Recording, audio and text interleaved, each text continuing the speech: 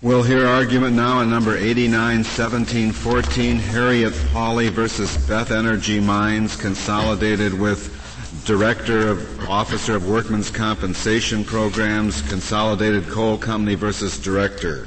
Mr. Solomons. Thank you, Mr. Chief Justice, and may it please the Court.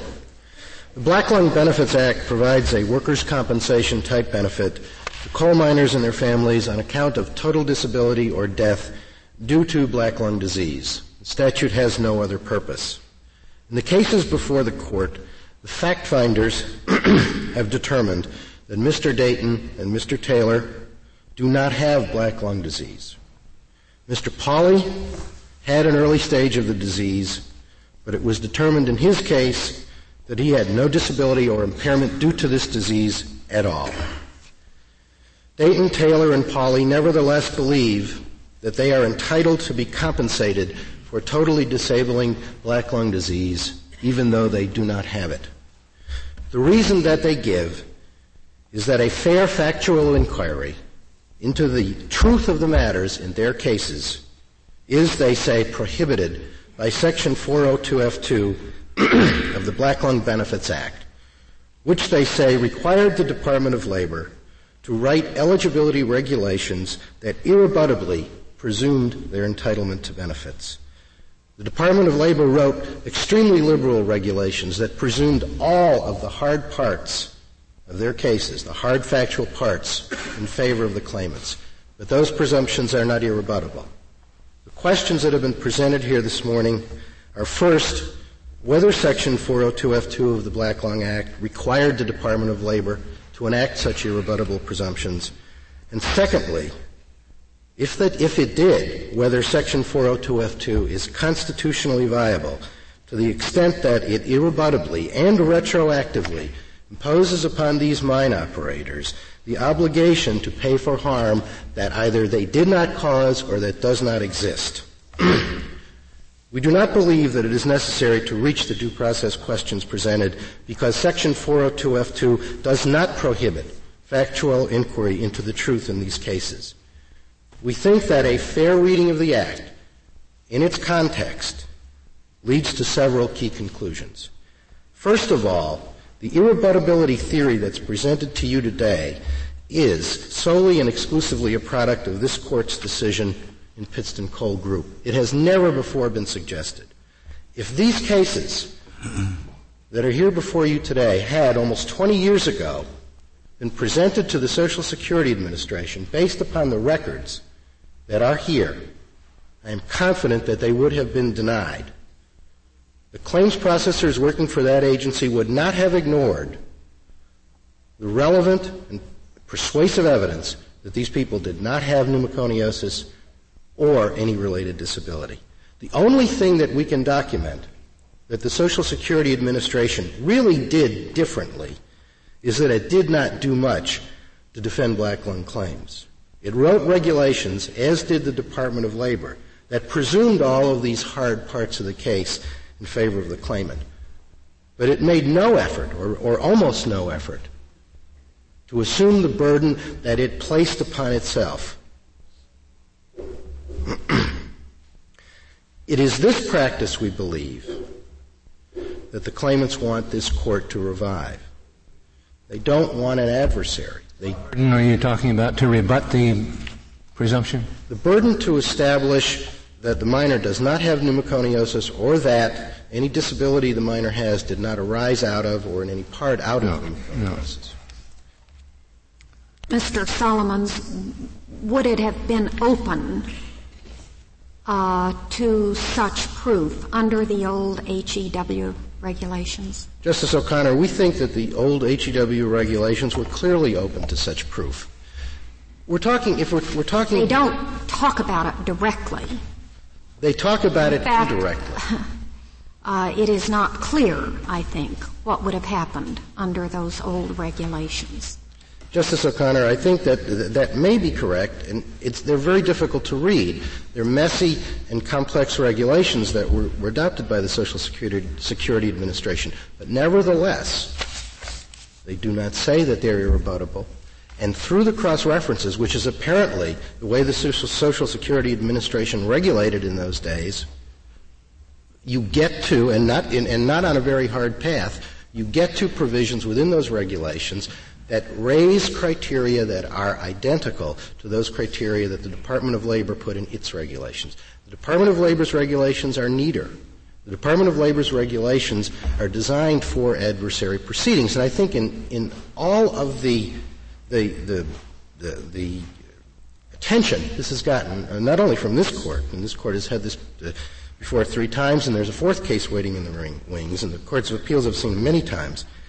The one thing that we have not yet focused upon in looking at and comparing the Social Security regulations with the Department of Labor's regulations is that they are designed for different audiences and for different purposes.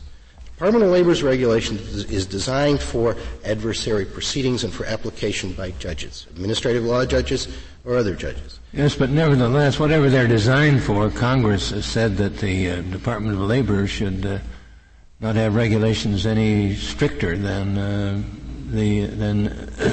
HEW. That's right. Well, if you could if you couldn't rebut the case under the Social Security regulations by evidence that the Department of Labor permits,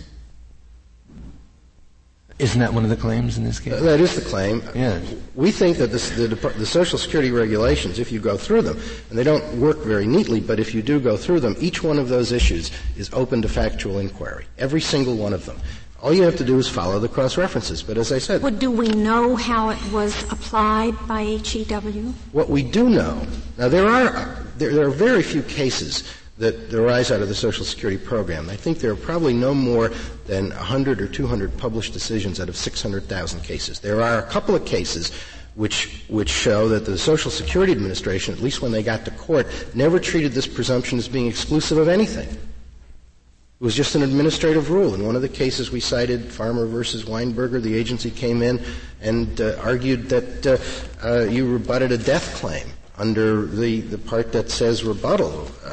In another case, much later on, they came in and they did, as we suggest, apply a primary reason test to disability causation. There are very few cases. But what we do know, and we readily concede that the factual issues that are presented in these kinds of cases are difficult ones, and they cannot be decided without expert testimony, without medical evidence. The Social Security Administration did not get the kind of expert testimony that exists in these cases. Now, there's nothing, any place, that anybody's been able to find that show that these presumptions were rebuttable or that Social Security claims personnel were unable to look at evidence that came in the door. They're not trained to function that way, it seems to me. They are trained to look at what comes in the door. Nobody told them not to do that. And it seems that that's what they would have done in these kinds of cases, except that the agency, it said because it lacked resources. It said because there were not enough testing facilities in coal mining regions. It said that these were very hard questions and they didn't really know exactly how to resolve them. And so they didn't do anything. But let me suggest to you that that is not a criterion, that a lack of resources is not a criterion that is picked up by this statute. You say that the lack of resources resulted in the Social Security Administration not developing any evidence of its own? They did not develop the hard evidence, Mr. Chief Justice. Well, what's hard evidence? The hard evidence is the kind of evidence that you need to prove that a minor's disability, if in fact he has a respiratory impairment, is not due to black lung disease. That is hard evidence. Or causation, or that his disability is caused by it. That's right. It is hard to show, but by no means impossible. It's shown all the time, but it is hard to show that an individual who has pulmonary impairment, whether that impairment in fact arose out of the minor's coal mine employment, that's hard too. But the agency didn't do it. They said they didn't do it. They reported to Congress that they didn't do it, and that they couldn't do it, and that they didn't have. You say that's why the Social Security people resolved cases the way they did, not because of an irrebuttable presumption, but because there was no evidence supporting the other view. Well, they created a presumption for use by their claims personnel, which to me looks to some degree like the Social Security grid. It doesn't have an invocation section. What it does is it moves through the steps in the case, and at each step in the presumption, in this section 410-490, you look at a different issue of ultimate fact. But the way the regulation is set up, and the Department of Labor certainly followed this, is they did it in a way so that the fact was presumed on the basis of something. If there was nothing there and the claims processor is looking at it, he moves along to the next step. That's not the way the labor presumption worked, but nevertheless, the labor presumption is not more restrictive. We think that the labor presumption is less restrictive in several ways. We think that the labor presumption is more favorable to claimants and that it probably had to be because there was going to be adversity in these cases. And labor knew that. And there was no adversity in the Social Security cases. And they did not need to be precise in designing a standard for application by judges in formal proceedings, as the Labor Department did. This is not a case where the Labor Department was an outlaw agency. The Labor Department did what it was told to do, and the Labor Department, I think, favoring claimants at a time when the agency itself was very much in favor of this legislation. The Labor Department did an excellent job in establishing a rule which is extremely liberal. It caused a 1,200% increase in the claims that they were reviewing, in the approvals of claims that they were reviewing. This agency was not an outlaw. It was not a rogue agency. I'd like to reserve the rest of my time for rebuttal. If there are no further questions. Very well, Mr. Solomons. Mr. Wright, we'll hear from you.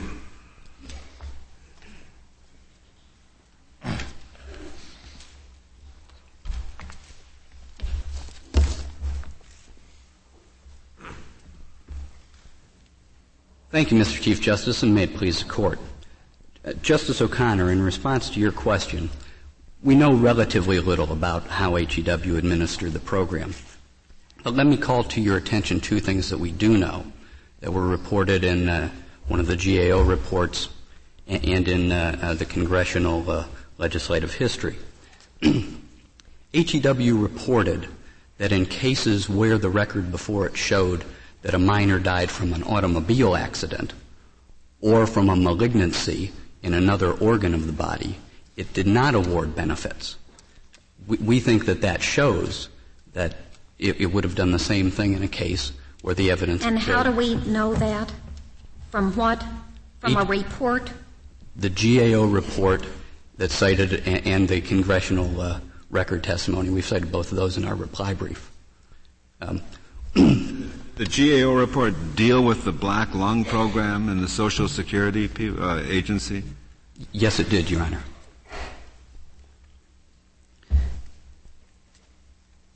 And Justice White, in response to your question, you paraphrase Section 402F2 in a way that I know we sometimes do, that it said that labor was to adopt HEW's regulation.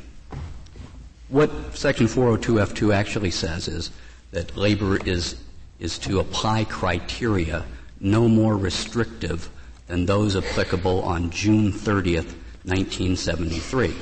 Now, HEW's regulation was applicable on that date, but so were many other things, including Part B of the Act generally.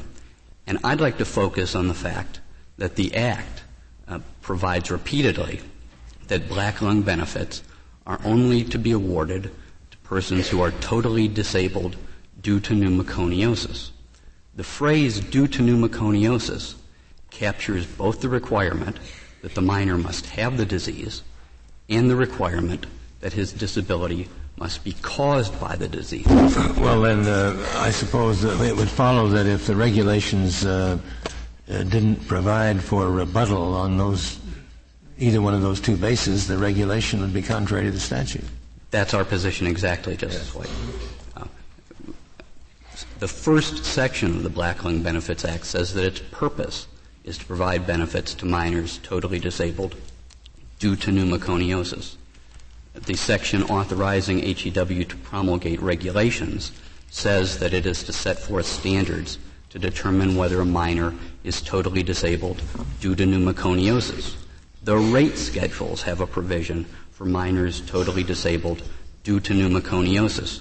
No provision of the Act hints that anyone who does not have black lung disease or is disabled by some other cause is entitled to benefits. The three words due to pneumoconiosis in effect summarize labor's third and fourth rebuttal provisions, the provisions at issue in this case. We don't think that a regulation that implements the statute is contrary to the statute. Dayton and Taylor, who do not have the disease, do not suggest any reason why they should be entitled to benefits. Pauley suggests that she should be awarded benefits because it's too difficult to determine what caused a disability. Well, as I've just stated, the statute repeatedly sets forth a causation requirement, so Congress clearly thought that it was possible. As Mr. Solomon says, doctors and agencies have been determining causes of disabilities for years under this program. In many cases, it is obviously quite simple. The automobile accident hypothetical reveals a lot in our view. The claimants have absolutely no argument as to why benefits should not be awarded in such a case. And it seems quite clear to us that Congress did not intend such a result, which can fairly be characterized as absurd under the statute. I must acknowledge, Mr. Wright, however, that it's very hard to get there through the HEW regulations. And you and the mining companies don't even agree on how you get there through the HEW regulations. Well, of course, it's hard to get anywhere through the HEW regulations. I understand that. I would be very happy to acknowledge that, Justice Scalia. I would say that we do agree on how you get there with respect to minors who don't have black lung disease. We have actually emphasized different routes for minors who are not totally disabled, but we've both endorsed each other's positions on that issue as well. We think this Court's decision in the Turner-Elkhorn case is very instructive. That decision was handed down in 1976, 2 years before Section 402F2 was adopted. One of the provisions of the Act, the one provision that sets forth an irrebuttable presumption for minors with the advanced stage of the disease, what was at issue. This Court rejected the coal company's claims that presumption was infirm under the Due Process Clause. But even with respect to it, the Court said that it's perfectly clear under the Act that an operator can be liable only for pneumoconiosis arising out of employment in a coal mine, even though that particular provision didn't say that in so many words. We think that Congress, acting 2 years later in adopting Section 402F2, must have also thought it perfectly evident under the Act that an operator can be liable only for pneumoconiosis arising out of employment in a coal mine.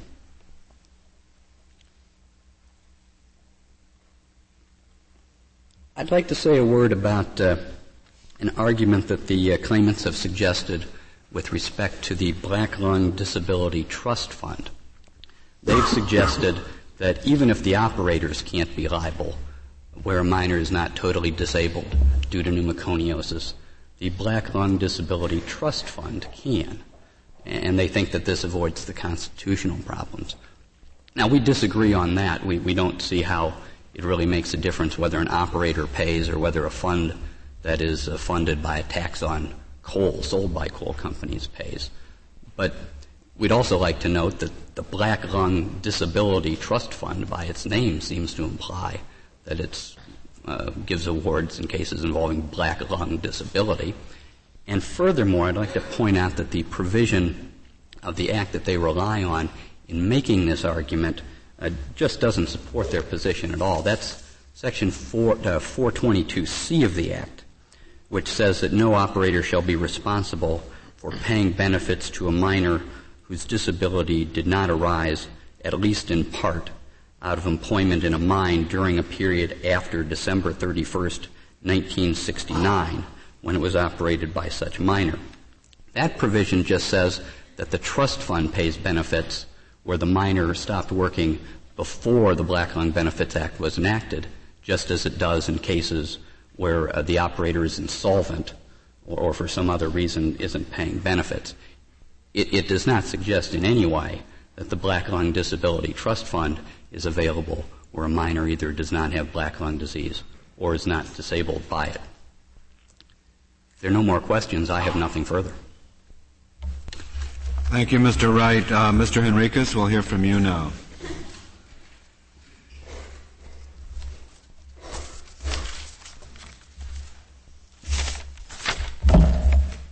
Do you agree, Mr. Henriquez, that Dayton and Taylor do not have black lung disease?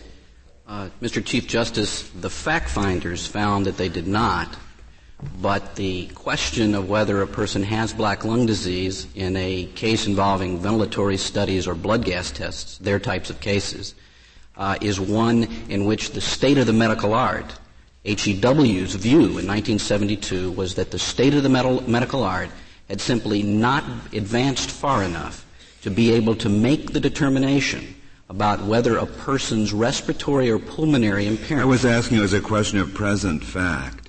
Present fact is that there's no indication in the legislative history that the state of the medical art. I was just asking you as a question of present fact whether or not Dayton and Taylor have black lung disease.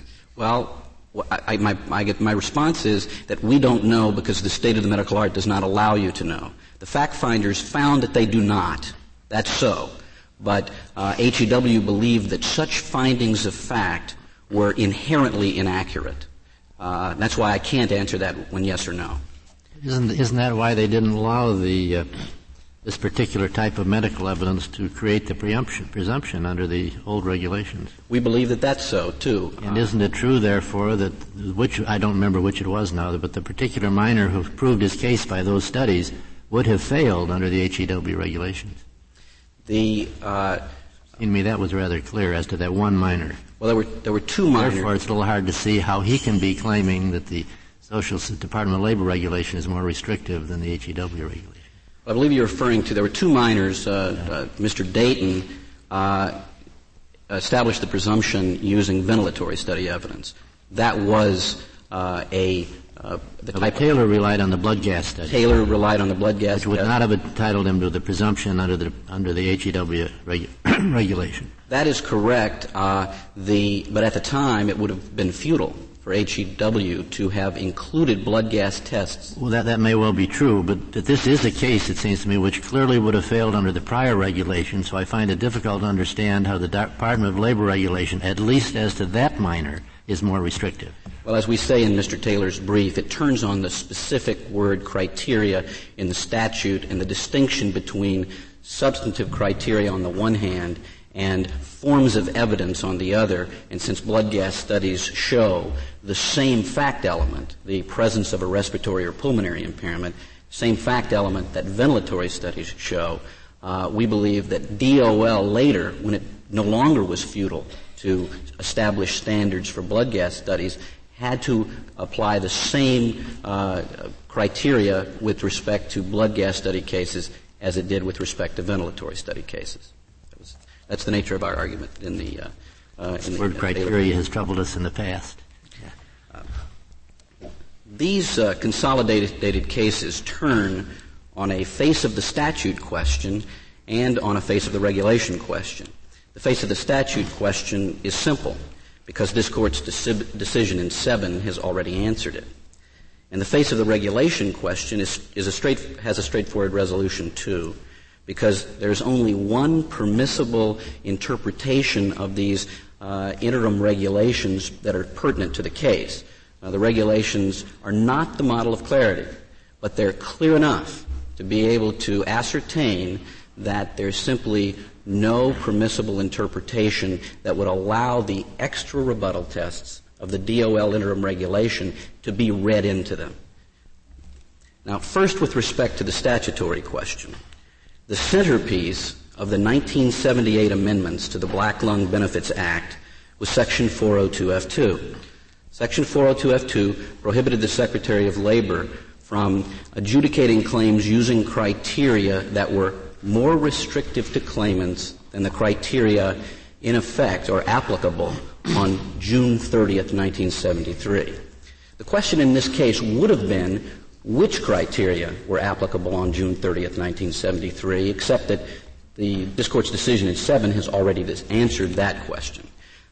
7 answered it, holding that the criteria applicable on June 30th, 1973 include the criteria of the HEW interim provision.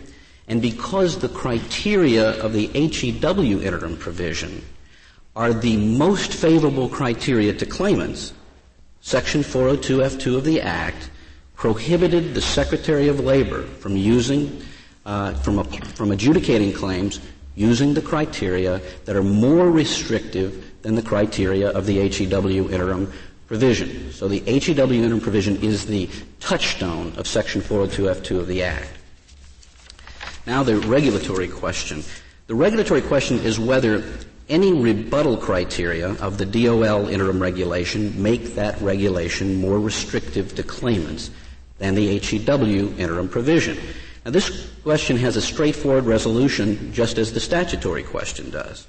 The HEW interim provision has only 2 rebuttal tests, whereas the DOL interim regulation has 4 rebuttal tests. The DOL regulation has the same 2 rebuttal tests as the HEW provision and 2 additional ones as well. The 2 additional rebuttal tests of the DOL regulation pertain to disability causation and to the presence of pneumoconiosis. Each of the DOL interim regulations' 2 extra rebuttal tests makes it easier for opponents to rebut the DOL interim regulation than to rebut the HEW interim regulation. So on its face, the DOL interim regulation is more restrictive to claimants than the HEW interim provision in violation of Section 402F2. Now, your opponents disagree with you as to the rebuttability of the HEW systems, don't they? They do. They contend that this regulation is confusing, can be read to include provisions like the 2 extra rebuttal tests of the DOL interim regulation, and they offer varying readings of the HEW interim provision that contradict each other. But none of the readings that they offer is a permissible interpretation of the HEW interim provision. When the HEW interim provision is carefully scrutinized in light of HEW's own interpretation of it in its Coal Miners Benefits Manual, no permissible interpretation of it can include any provisions like the 2 extra rebuttal tests of the DOL interim regulation. So the struggle in the questioning when my opponents were here talking to you was about what did HEW, what did the Social Security Administration really do in these cases? What we know, and something that they did not mention, what we know is that they issued the Coal Miners Benefits Manual. They issued it 3 weeks after the HEW interim provision was promulgated. And that Coal Miners Benefits Manual is their contemporaneous SSA's contemporaneous interpretation of its interim provision. And it makes clear beyond peradventure that with respect to these extra rebuttal tests that Labor later added, HEW simply did not allow inquiries into anything like those 2 extra rebuttal tests. Do you think that would be valid under the statute, that regulation? Yes, it is. I mean, at the time. It was valid. Although the Act is aimed at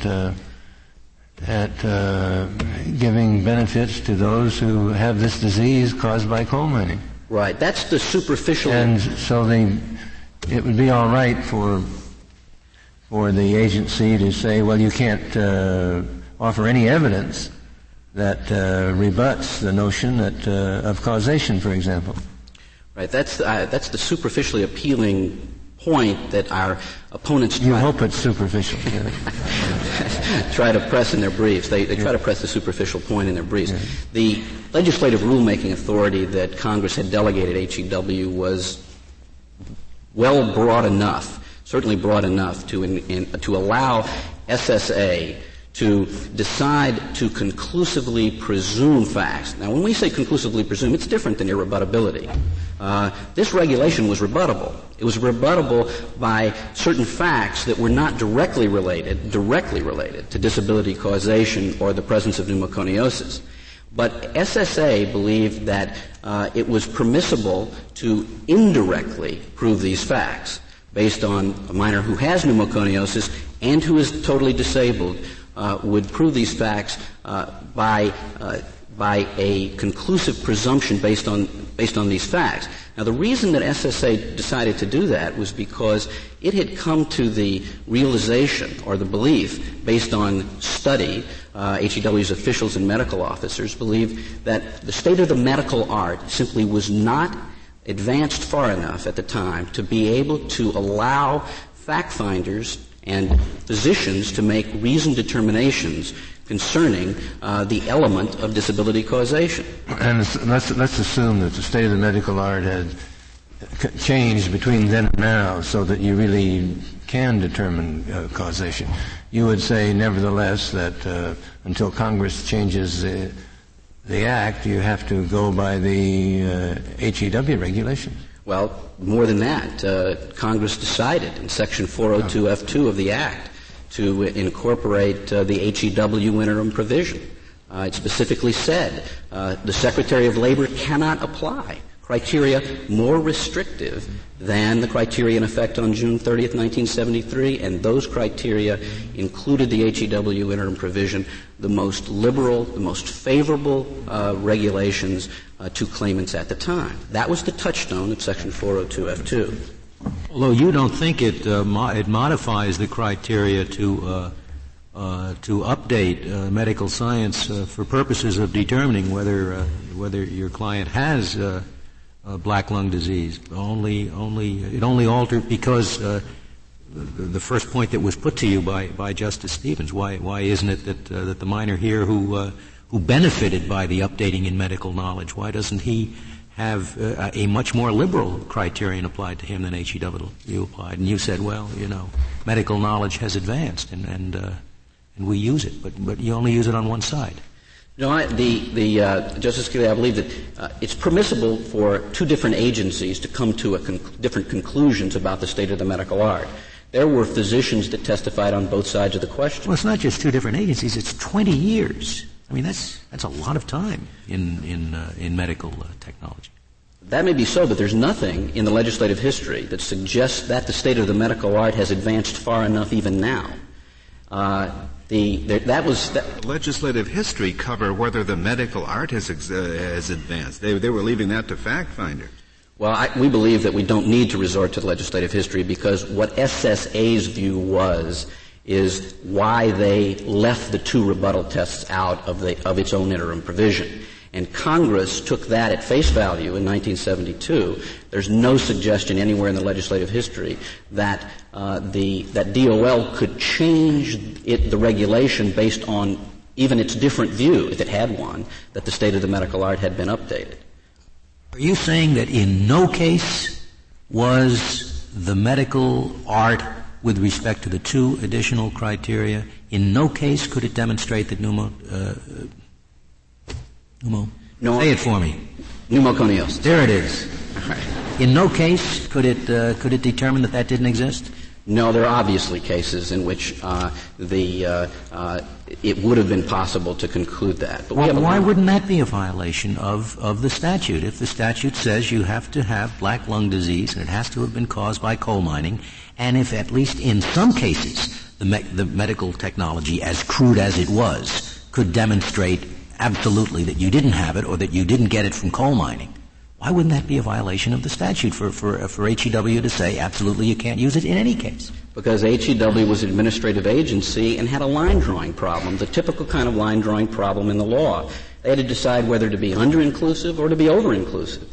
And they made the decision that... but this is a rebuttal. I mean, the burden is on the employer, at that time on HEW. Your client gets the benefit of the doubt. But in at least, if in one case in 100, I can come in and show conclusively that this is true, what harm is there in letting me show that?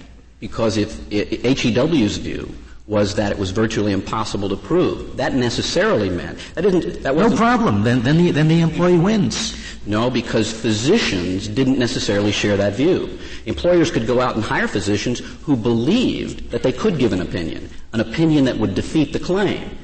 Nevertheless, HEW's view was such opinions are inaccurate, inherently inaccurate. HEW, as an administrative agency, had the authority to make the decision as between competing views in the medical community as to which one was right, and they concluded that it was virtually impossible. Certainly some physicians disagreed with that, and employers could get them to write opinions that would beat claims. HEW took that away from the physicians and from the administrative law judges. That's why the HEW had a line drawing problem. By drawing the line where it did, it avoided being under-inclusive. It ensured that all deserving claimants would get benefits. It also meant that some undeserving claimants might get benefits as well, like the minor in the car accident hypothetical. But they've never shown anything to suggest that that there is such a minor who ever filed to claim for benefits. They've never pulled anything out of a file, an published decision at any administrative or judicial level showing that minor even existed. So we may have a problem. They raise that as a specter, but it may be a non-existent downside of the traditional rulemaking line-drawing problem.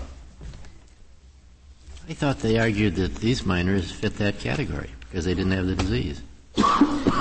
Why aren't these just like somebody who got killed in an automobile accident?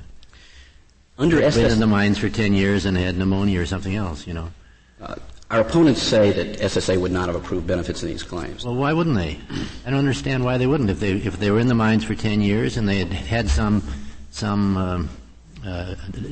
ailment that was, qualified for the presumption, why wouldn't they recovered under your view of the earlier? They would have. They certainly would have recovered under the HEW interim provision. Even if they could prove later, beyond a shadow of a doubt, they did not have serious pneumoconiosis, if that's the way you pronounce it, and also that the cause of their disability was an automobile accident. Right, because the HEW interim provision did not address those inquiries. But again... Well, how is it that HEW reported to the contrary to the GAO, do you suppose? Excuse me, How do you explain, then, the HEW report to the GAO? HEW's report to the GAO was that it was virtually impossible to make these determinations. That's why it didn't include the disability causation. I thought it also established that some claims were denied. For instance, the auto accident case. That is incorrect. Any representation that may have been made to you that the car accident hypothetical would have lost is incorrect. The car accident hypothetical would have won. And we realize that such a minor would not have been a deserving minor, but he would have won. It's a downside of the line drawing problem. It simply was not feasible to draw a line that would exclude everything. It's like the Morning versus Family Publications case. It's very difficult for legislatures and agencies which legislatively rule-make to draw precise lines. But again, I'd like to emphasize that the government and the coal industries have access to all the files in all the cases. And they haven't shown you evidence of even one case in which a claim was even filed that was based on an accident of any kind, much less a car accident. Mr. Henriquez, I didn't think that the car accident hypothetical was one that had been invented. My recollection was that was something contained in the report to the GAO. Am I wrong about that? I've never seen any reference. I certainly don't remember any reference of a car accident hypothetical in any report to the GAO. The first time we've heard of the car accident hypothetical is in the briefs of our opponents. It's a specter that they've raised that may well be non-existent. They haven't backed it up with even any indication that there was ever such a claim filed. Besides deciding that its interim provision would conclusively presume disability causation, HEW also decided that it would conclusively presume the presence of pneumoconiosis in ventilatory study cases. May I just clarify one? When you say conclusively presume, is that a term that's used in either the HEW regulation or the manual I haven't looked at the manual No, it is not. It's a term. Term that, well, who introduced the word conclusive? We coined it in our briefs, and it's fraught with problems. Yeah. But the notion that fraught with problems if it was in the regulation, but the regulation does conclusively presume it in the sense that we use it because it says on its face. HEW recognized the Act's requirement that minors be totally disabled due to pneumoconiosis. And the regulation, the HEW regulation, says that minors who invoke the presumption get a presumption that they are totally disabled due to pneumoconiosis arising out of coal mine employment. Yes, but as I remember the text of the regulation, it does not say that the presumption is irrebuttable or conclusive. It doesn't use those words, right. But it all but uses the words because it specifically says that you obtain the presumption by invoking the presumption, and then when you look at rebuttal, there is no rebuttal tests that addresses that directly or indirectly. No, that's true. But supposing, for example, after they get all through, they find out that the man is just there's a forgery. I mean, there sometimes you can rebut claims in ways that are not spelled out as the normal methods of rebuttal. I don't think it necessarily follows because you have two methods of rebuttal specified in the regulation that's an exhaustive list. It doesn't say these two ways and no others. I believe it does say these two ways and no others. Certainly, a natural reading of the regulation says that you invoke by meeting the invocation provisions, and then when the opponent is going to rebut, here are the ways that you can rebut. It doesn't say only. It could have said only very easily. The Section C says the presumption in paragraph B may be rebutted if. It could have said may be rebutted only if it really meant that those are the only ways to do it. Well, any doubt about that is certainly resolved, and I don't think there is doubt about it because the natural reading of a regulation, I think, would be that you list two rebuttal tests. You certainly a disability causation under the statute is an element. It's omitted from the regulation. Something is central to that when it's omitted, but the manual. That might be a natural reading if it wouldn't lead to such a natural result that somebody who dies in an automobile accident gets compensated for dying from black lung. I mean, if you want to talk about natural meaning. But HEW had a line drawing problem, and if they, in order to draw a line that would have excluded the car accident hypothetical, it would have been extremely difficult, if not impossible, to not exclude deserving claimants. And that's the problem. And it was certainly within HEW's reasonable exercise of its rulemaking discretion to draw that line. Well, how is it reasonable, though, to draw a line that's contrary to the whole thrust of the statute? I just don't understand how such a regulatory scheme could possibly be deemed a reasonable interpretation of the statute. One of the judgments that an agency would make is what's the likelihood that there will be cases that would win with respect to undeserving clients,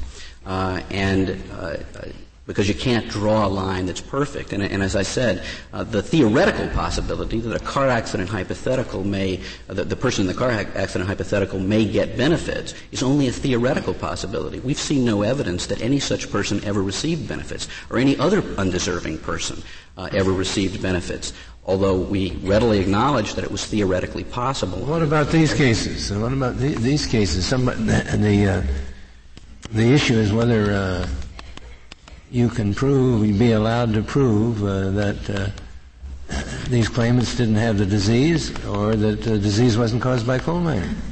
And you say it doesn't make any difference. We can assume that they could prove it by present medical standards. But nevertheless, they get benefits. These three cases are, we think, paradigm cases for the wisdom of HEW's rule. Are there a lot of these cases out there somewhere? Like the three cases here, these are absolutely typical kinds of cases. How many? Thousands of them? The government estimates that the remaining number of cases is anywhere from 2,500 up to a couple thousand more. But these are the paradigm cases. Not 2,500 cases in which the ALJ has found there was either no causation or no black lung disease at all. Justice Stevens, what I meant was 2,500 remaining cases out there. And there's some of those in which the employer or the burden, see, the thing that troubles me about your argument is that all this uncertainty means that once the minor gets the benefit of the presumption, he's normally going to win because the uncertainty makes it very difficult to rebut the presumption. But if you do have the unusual case in which the evidence clearly establishes the absence of the disease or the absence of causation, it seems to me there it's rather unusual to say we just won't permit the rebuttal to come in. Because then the minor is getting not only the benefit of uncertainty, but the benefit of a conclusive presumption that I don't see mentioned anywhere in any of the materials. Well, the agency did take that in consideration, and the Comptroller General's report that talks about HEW's decisions in this regard makes it clear just how difficult it is to tell pneumoconiosis apart from other conditions. And they weren't just other respiratory conditions. Which means that in 99 cases out of 100 close cases, the minor will win. And he gets the presumption. And in that is so. But in those cases, the medical art simply could not, in HEW's view, was not advanced far enough at the time then, perhaps also now, to be able to allow the determination to be made as to whether that it wasn't pneumoconiosis. And so HEW made the reasonable decision that we're going to look at the reasonable connection between having pneumoconiosis and being totally disabled, and saying that the reasonable connection is that the disability occurred.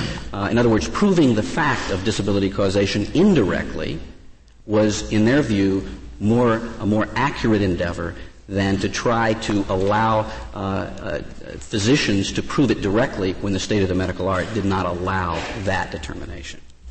The other point, and HEW also was under instructions from Congress. Congress clearly encouraged HEW to eliminate this huge backlog of claims using interim criteria. And the Comptroller General's report says that one of the primary causes for this backlog of claims was this inadequacy in the state of the medical art to prove disability causation. So the agency says, look, we've got to eliminate this. We have this problem in the state of the medical art. It uses lots of resources for us to get doctors' opinions and then to assess them.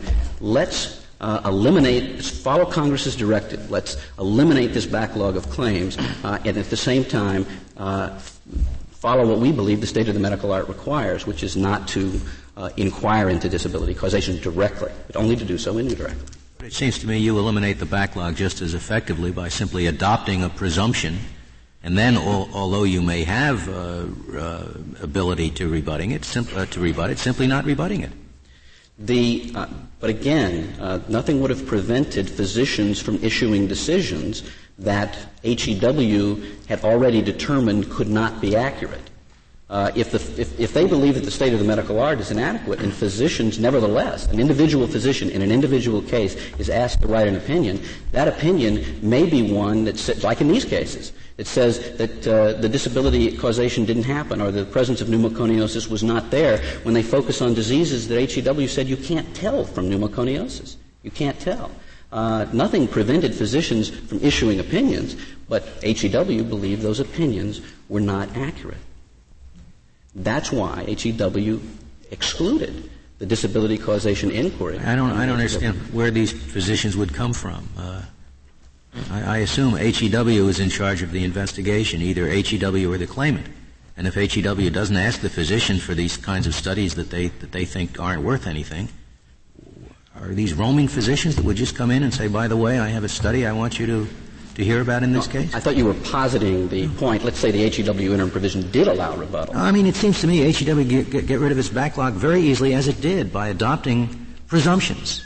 And if there's nothing brought in to refute them, the presumptions will carry the day. That would get rid of the backlog. Well, the backlog, HEW still would have had to assess the medical evidence, obtain it, and then assess it, which was an enormous administrative undertaking, whether or not it's focused on invocation or on rebuttal. That doesn't eliminate the administrative burden of the backlog of claims. The way to eliminate that is to say we're no longer going to focus on that evidence, so physicians need not give us that information. Now, the reason why I responded to your statement about where the physicians' reports come from is I thought you were positing the question of... Thank you, Mr. Henricus. Your time has expired. Mr. Solomons, you have rebuttal. You have 4 minutes remaining. A few things, Mr. Chief Justice. First, I would like to address some of the points that were made with respect to the GAO study. Although I think that it is of limited significance, nevertheless, this was an investigation by the investigative arm of Congress. They came in, they leveled charges at the agency, said you're not doing these things that you ought to be doing, and the agency came back and they said, oh, well, it's real hard to do them, and we don't have the resources to do them. And then on the medical issues, they said that, and this, by the way, as far as we know, never appeared in any congressional materials, they said, citing a magazine article, that it's very difficult to make these kinds of factual determinations. This is one of the most studied diseases on the face of the earth. A magazine article is hardly proof of anything in any form, it seems to me. But one of the things that's very interesting, looking only at this GAO report, Social Security on page 36 of the report told the investigators, I will read it to you. Social Security officials told us that benefits were almost always denied in cases of deaths which occurred less than 24 hours after onset of acute diseases or traumas such as coronary occlusions or so forth and so on. I don't have a crystal ball to go back and tell you precisely how SSA would have handled any particular case, but neither do the claimants. It seems to me, however, that if they wanted to do something as radical as to adopt an irrebuttable presumption, to tell their employees who have very few of those kinds of irrebuttable presumptions in the jobs that they do, that this is the way you're going to do it. You're going to ignore evidence of certain types in these cases, that they would have done it somewhat more clearly than they did. And in fact, there is an irrebuttable presumption in the statute, and they did instruct their employees how to use it. But this presumption, the Social Security presumption, is not one that was irrebuttable. I would also like to address the question of the meaning of term criteria in Section 402F2. It's a broad word. It doesn't say adopt their regulation. It says adopt the criteria applicable. The criteria applicable include the statute, which had lots of criteria in them, and in many cases the responses of the claimants to that is that these are effectively repealed by implication, but I don't think you can make a case for that. It includes the interim adjudicatory criteria and it includes the rest of Social Security's regulations to the extent that they are applicable.